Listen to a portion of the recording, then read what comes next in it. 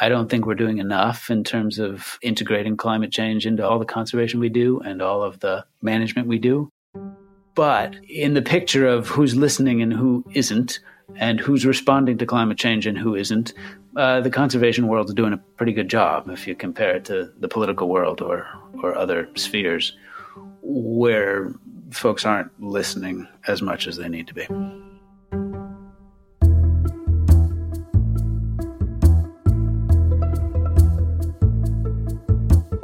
Welcome to From the Field, a podcast logging real-life scientists and their efforts to improve the world, one study at a time. I'm Priya Shelley.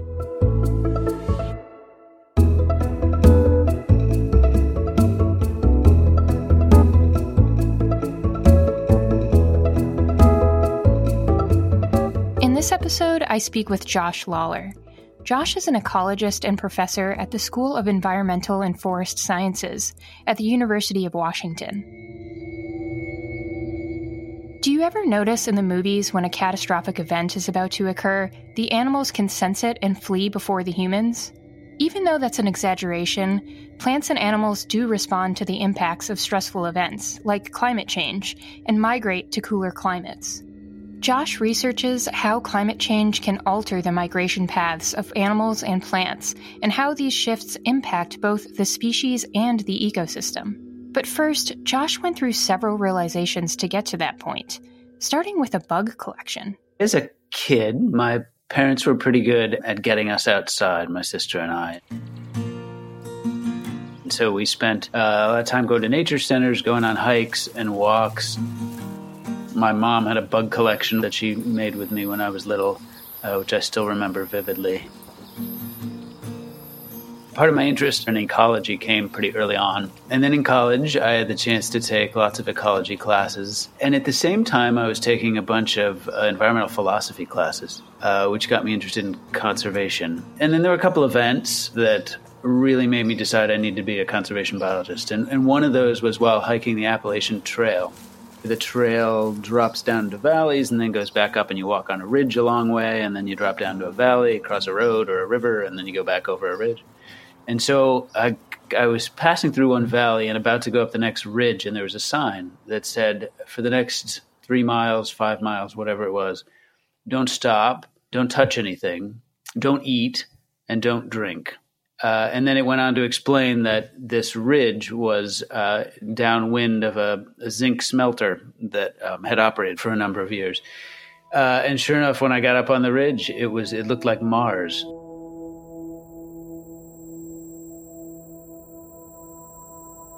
There was very little alive, and what was alive was in pretty rough shape. And it just struck me that this whole ridge had just been devastated by something going on in the valley right next door. It was the first time I'd really seen firsthand that kind of environmental damage. And it made me realize how important it was to do something about it. Josh had been witness to the effects of the Palmerton zinc pile in Palmerton, Pennsylvania, where a zinc smelting operation deposited a large smelting residue pile called the Cinder Bank. For nearly 70 years, it emitted heavy metals through the Appalachian Trail Valley. It left nearly 2,000 acres void of trees. Listed as a Superfund site, it has since been cleaned up after massive restoration efforts, but at the time it was an example of how landscapes were treated.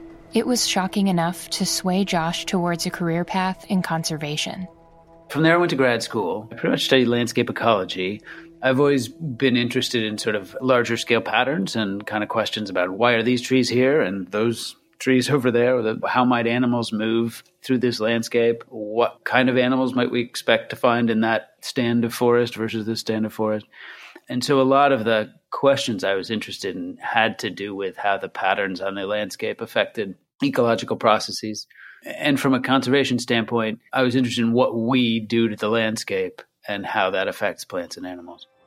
I was studying cavity nesting birds in the Uinta Mountains in Utah, and I was looking at how they selected habitat and why the birds were nesting where they were. Were they keying in on landscape patterns? That was my graduate work. After that, I wanted to go on to do something that had a little more conservation relevance and was more directly related to conservation. And so I ended up doing a number of postdocs. For a while, I did a postdoc with the Environmental Protection Agency, working on some of that. I then went on to do a David H. Smith postdoctoral fellowship at the University of Oregon. And that's when I started to look at climate change in particular and how climate change might affect plants and animals in the future and what that means for the conservation planning process and how we address it.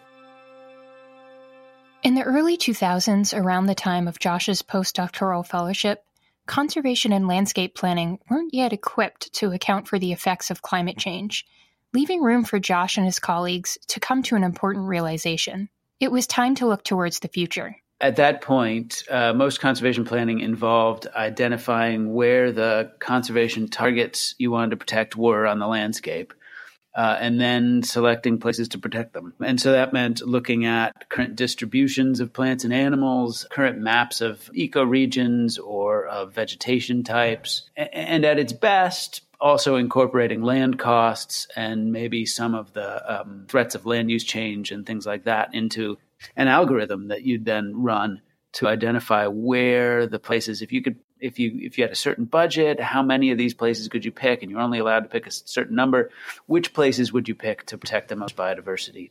And so that's how conservation planning was done at the time. It didn't take into account climate change at that point. We, being scientists, were starting to realize that plants and animals were moving in ways that corresponded with the kinds of movements we might expect given climate change. Studies were finding butterflies and birds shifting poleward, mammals moving upward in elevation, plants moving upward in elevation. And so with these movements, everybody realized, well, if we plan for where the species are today and we don't take into account where they might be in the future, we might be putting these protected areas in the wrong place or investing in restoration or other conservation actions in the wrong places. From there, Josh accepted an assistant professor position at the University of Washington and began building a lab. The Landscape Ecology and Conservation Lab is dedicated to studies about climate change, conservation planning, land use change, and how human activities across the U.S. play a role in migration. It's where Josh began to formulate one of his bigger questions. How do you account for climate change and the migration of plants and animals? And how do you show that? His results were astonishing. Most of the work that I've done on climate change, climate impacts on plants and animals, and on conservation planning has been done while I've been at the University of Washington. And so one of the things that we needed to do to figure out how to change the conservation planning process to address climate change was first to understand how plants and animals might move as the climate changes. We went about building a set of models that would project potential future distributions of plants and animals in the face of climate change. One of the first things I did was built models for 3,000 different vertebrate species, birds and mammals and amphibians, and projected where those species might be in North and South America in the future, given 30 different potential future climates. And we took the climate data from global climate models and said, we know where the species are now. We know what climates they exist in now. We could look to the future and say, in these different projected future climates, where are those climatic conditions that the species exist in now? Where do those conditions end up on the landscape? And make the assumption that that may be where the species need to be in the future. That was our very first step in looking at how we incorporate climate change into conservation planning, was to try to figure out how species, where they were going to go, and if they needed to move, where they might move to. Some animals travel seasonally in search of a more hospitable climate by using well-known migratory patterns passed down from generation to generation. It's like when some birds in the U.S. flock to the south during the winter season, and that's normal. But account for the desire to migrate due to climate change, and many animals suffer. We looked at 3,000 different species across the Western Hemisphere, and we asked, well, in any given place, how much change might you expect in the species that are there today? We found that on average, you'd see about 35% change in any given place. And some places were projected to change by 90%. So that would be a wholesale change in the mammals, birds, and amphibians that you find in a particular place. It was fairly shocking that we might expect that much change. We then took those models and started asking other questions. So I had a master's student, Carrie Schloss, who asked whether the mammals in our data set would actually be able to keep up with this shifting climate. She went about trying to figure out how fast 500 mammals could move across the landscape, how far they could get in 100 years. She looked at where they would potentially need to be in 100 years and said, can they keep up? Can they make it? And she found that in any given place, on average, about 8% of the mammals wouldn't be able to keep up with climate change. And that in some places, up to 40% of the mammals wouldn't be able to move fast enough to track shifting climates. It was a sobering number. This is the part where we should be worried. What would that mean for our natural landscape? The results were even a shock for Josh and his team. I've been asked when I've given talks how one doesn't get too depressed. As the pressure to do something mounts, and as our time runs out to deal with climate change, I do question whether this research is the most important research. I say that fully believing we need to protect the natural world and we need to understand how it'll respond. But the most important thing we need to do at the moment is to slow down the change and to reduce emissions and to sequester carbon and to eventually stop climate change. And so that being the most important thing, I do question sometimes, is the research I'm doing the best way to contribute to that? Despite his lingering doubts, Josh and his team knew they needed to solve this problem. They started figuring out the best possible paths for these plants and animals to follow. So that led to some research on connectivity. And so for a long time, conservation biologists have been concerned about how fragmented habitats have become. And as people have expanded across the planet, and as we farm it, and as we build out our cities and suburban areas, the amount of natural land shrinks and often becomes fragmented, broken into different patches and pieces. And there has been a concern that fragmentation has impacts on wildlife populations, on the genetics of isolated populations, and on the viability of populations, how long they'll last. In the history of Earth, plants and animals either migrated due to changing climatic conditions, adapted to their environment, or became extinct. Though migration may not have been easy, it was still possible because of connected terrain. One distinguishable difference between then and now is the presence of man-made infrastructure. In the face of climate change, it may become even more important that the landscape is connected to allow species to move. Because in the past, when the climate has changed and species have moved around, which has happened a number of times in the Earth's history, many times, plants and animals have moved. And there's evidence in the fossil record that plants and animals have moved as the climate changed. But today, the landscape, as I mentioned, is quite fragmented, and large portions of continents are covered with agriculture. And so it's going to be harder for plants and animals to move to the places they need to go as the climate changes. And so connectivity becomes even more important. Connecting these fragmented bits of natural landscape become important.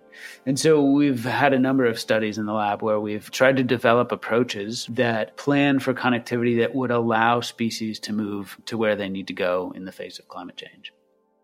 Josh uses data layers on top of his base map findings so he can pinpoint areas on the landscape that need to be optimized for future migrations. So I'll give you 2 or 3 different approaches that we've used and built different maps with. So one uses those same models I talked about before. So the models that look at the climates that a species exists in today and look at where those climates are going to be in the future and projects what we might call a range shift or a shift in the distribution of the species.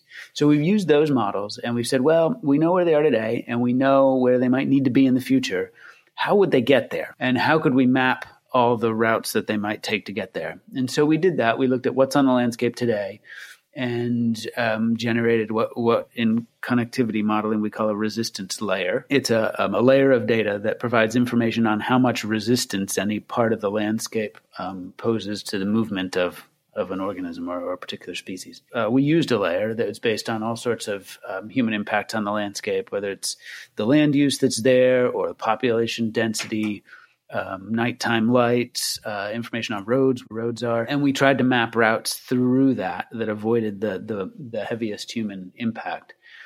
from areas where the species are today to where these models project they might need to be in the future. It turned out to be more like 2,500 species. And then we sort of overlaid them for all the individual species, and we asked where on the landscape would we likely see the most movement.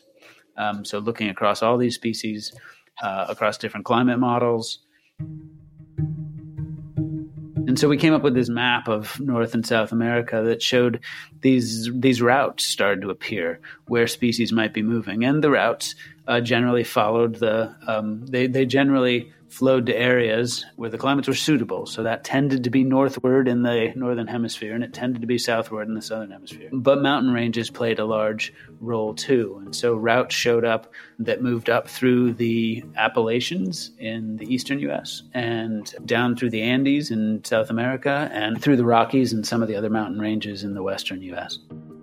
The data visualization is shown on a map of North and South America by way of multicolored wiggling arrows, flocking northward or southward depending on the origin of the species. It's as if the entire map is covered in traveling impulses of the human nervous system. It makes you realize how serious the need for connectivity is. Josh didn't stop at mapping the routes. He and his students did what they do best. They went back into the lab to conduct more studies. Another approach we took was to try to project how the climates themselves might move, and particularly climates that might be disappearing or be shrinking. And so you can imagine that today there are lots of different climatic conditions on the continent. And so there are places where it's hot and dry and places where it's generally cooler and wetter, like the Pacific Northwest, and there are all sorts of combinations. Well, those different combinations, as the climate changes, some of them might become more common, and some of them might become rarer. I have a postdoc, a researcher working with me, Julia Mahalik, who went about trying to model how the climates might change, identify the shrinking climatic types, and figure out where they're shrinking to. Then one of my students, Caitlin Littlefield, said, well, let's see if we can map the routes from where those climates are now to where those shrinking climates will be in the future. We called these climates refugia, where they end up. Caitlin mapped routes through a human-dominated landscape, much like we did in the other study, to get to those shrinking climates, where they ended up being projected to in the future. The third approach doesn't involve any climate projections at all. And I had a student, Tristan Nunez, who developed this approach. And it involves just looking at what the climatic gradients are today. So the approach assumes that you want to connect places that are more natural, so less human-dominated, and you want to connect ones that are slightly warmer to ones that are slightly cooler. And that's just in today's climate. He developed these routes from natural patches of vegetation or more natural areas that were slightly warmer to ones that were slightly cooler. And he did it by, again, avoiding human land use and human-dominated landscapes. But he also did it by avoiding steep changes in climatic gradients. So trying not to go down from a cool area down through a warm valley to get to a cooler area, but instead trying to follow the climate gradient to get from cool to cooler. The maps provide a pretty but alarming swirling pattern of data. But what's being implemented to create these areas of connectivity? One physical form of connectivity is green overpasses and underpasses, which cross busy highways. But oftentimes, improvements to connectivity can appear on the landscape in subtle ways. So how do those maps end up playing out on the landscape? The placement of those overpasses or underpasses, they often come from connectivity modeling. I think most of those that are in place now weren't designed taking climate change into account. But there are some that I know of that cross highways that run east-west, and those could be considered as allowing movements in the direction you might expect given climate change. But the other ways that the connectivity modeling might manifest itself on the landscape are less obvious. So those would be the restoration of a piece of agricultural land or the purchase of a piece of land that might be developed that would keep a green corridor between two suburban areas or something like that. So those are other ways that you might expect to see these efforts manifested on the landscape. Some animals are quite willing to move through our suburban areas and even some of our urban areas. There are plenty that avoid people, right? And the ones that avoid people are going to have the most trouble adjusting to climate change because we're in the way. And so, so the connectivity modeling is mostly for the species that, A, need to move in the face of climate change, and B, either don't get along with people or avoid human influence on the landscape. So those species that won't move through suburban areas or cross large highways or get killed when they cross large highways or move through agricultural areas. Dealing with multiple practices and scenarios is a good thing, especially with the uncertainty of the future and how things will actually pan out here on Earth. It's something that Josh and other scientists have to deal with on a regular basis. That's a big deal. The uncertainty is a big deal for wildlife managers, for conservation planners, for conservation practitioners in general. And there's always uncertainty. Like, we don't know what's going to happen tomorrow. But with climate change, I think the conservation community has, to a fault, keyed in on that uncertainty. Because there's uncertainty in the projected changes in climate. All the climate models project that the temperature will increase. They project that increase to different degrees, but they all project an increase. When it comes to precipitation, there's more uncertainty. There's more variability in the predicted changes in climate. We looked across multiple climate change scenarios coming out of the global climate models. And so we didn't just pick one and look at that. And so that's one way, is to try to look at a breadth of different projections and then draw conclusions across all of them. And that's also how it's been recommended that managers and planners look at the problem, is to look at multiple scenarios of change and to plan for the potential alternatives that might happen. The other thing that's probably more important now than it ever was before is something we call adaptive management. And it's something that's often recommended but rarely done in wildlife management and conservation. And that's to treat management activities as if they're experiments and be willing to adapt and change those and then run a second experiment, basically, and see how those pan out. And with climate change, it's even more important to do that because, A, we're not certain how things will respond to climate change, and B, we're not exactly certain how the climate will change. It's hard to look as far into the future as we need to when it comes to climate change. And managers often have enough trouble dealing with the population trends they've seen over the last 5 years and the data they have on current distributions. There are several challenges. I mean, challenges come in with, can they get their hands on good projections of what might happen? Can they take the time and the money to produce those? And then how do they take that information, which might be uncertain, which will be uncertain, and incorporate it into their planning process? And so I'd say that it's a big challenge to look that far ahead, but I think there are definitely efforts going on to do it, both in the planning process, the conservation planning process, and more generally in terms of restoration and wildlife management and landscape management in general. In an effort to let plants and animals hold their ground, projects have been put into place to increase the chances of adaptability to the inevitable warming of the planet. Because, as Ian Malcolm says in Jurassic Park, life finds a way. There are a number of projects that have been, we call them adaptation projects, that have been funded to help systems, ecological systems, adapt to climate change. And so those include everything from reintroducing beaver into a system to re-engineer the floodplain in such a way that it can absorb more flashier, floodier conditions that we expect with climate change, and to store more water, which might be needed as the climate changes, to doing things like changing the mixture of trees being used in restoration efforts so that we're picking trees that might be more drought tolerant or species that can exist in warmer climates or drier conditions. So I've actually had 2 students who've explored the potential for using beaver as a climate adaptation strategy, both to store water and potentially to cool water in streams. Beaver used to be much more widespread than they are now, but were trapped out of many, if not most places. The idea is that we could reintroduce them to systems, and what they do, as you know, is they build dams. They cut down trees, collect wood, and build dams, creating ponds Sometimes they're little ponds, sometimes they're big complexes of ponds. Those ponds store water. There's water being stored not only in those ponds, but also underground by raising the water table, adding more water underground. In the Pacific Northwest, where we expect to see drier summers, it might be good to have some more water stored at higher elevations in those streams that can trickle out over the summer so that there's more water in the streams. As a result, beavers make up for the lack of cool snowpack and glacial melt trickling down into streams over the summer, providing a functioning ecosystem for other animals. Josh and his team are also looking at the potential for beavers to cool the water underground, depending on where you place them.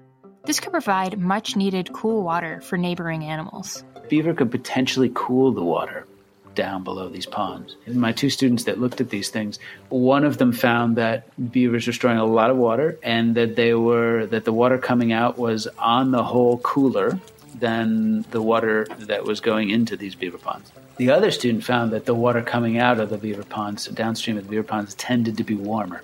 So that the beaver they were storing some water, but they were actually warming the water as it came out downstream. Not all beaver streams are going to be the same in the face of climate change. Busy beavers aside, people can make a contribution to plant and animal refuge by starting in our own backyards. So in terms of conservation and biodiversity, providing species with a place to go is one thing that people can do, even on a small scale. So planting native plants, even if we're talking about providing butterflies and bees and other insects a place to go, and birds, that's still something that can help. Contributing to local land trusts, voting for legislation that promotes land protection or conservation. When it comes to slowing down climate change or even stopping climate change, it's all sorts of personal decisions about transportation and about energy use. So moving to electric power and pushing one's local utility to move away from fossil fuels to renewable sources is another thing. Food waste is a big contributor to climate change. And then meat consumption is also a large contributor to climate change. So moving to a more plant-based diet.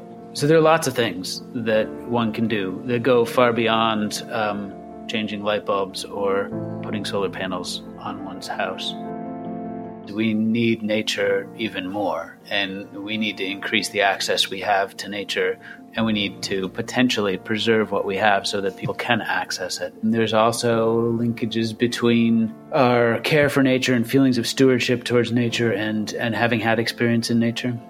So that loss of contact with nature is probably detrimental for the protection of nature in the future.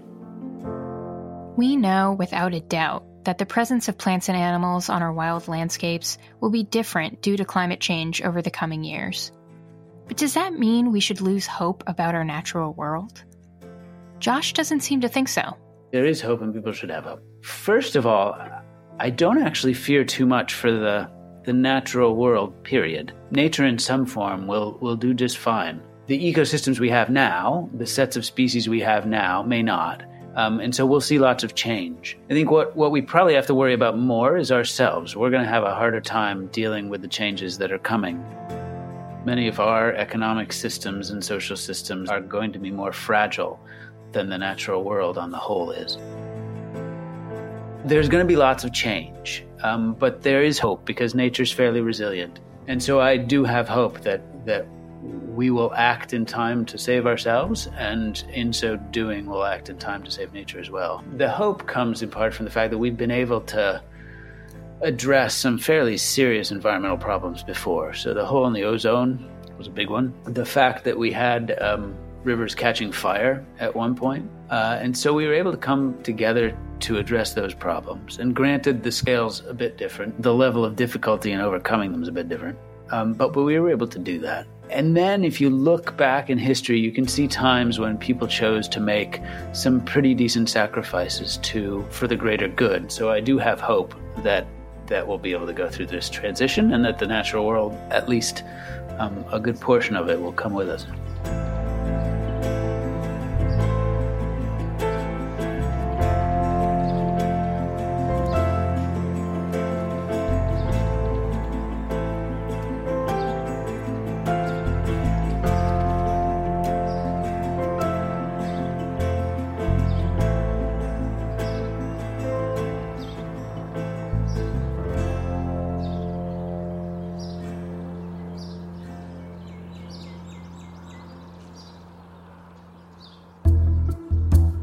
From the Field's written and recorded by me, your host, Priya Shelley.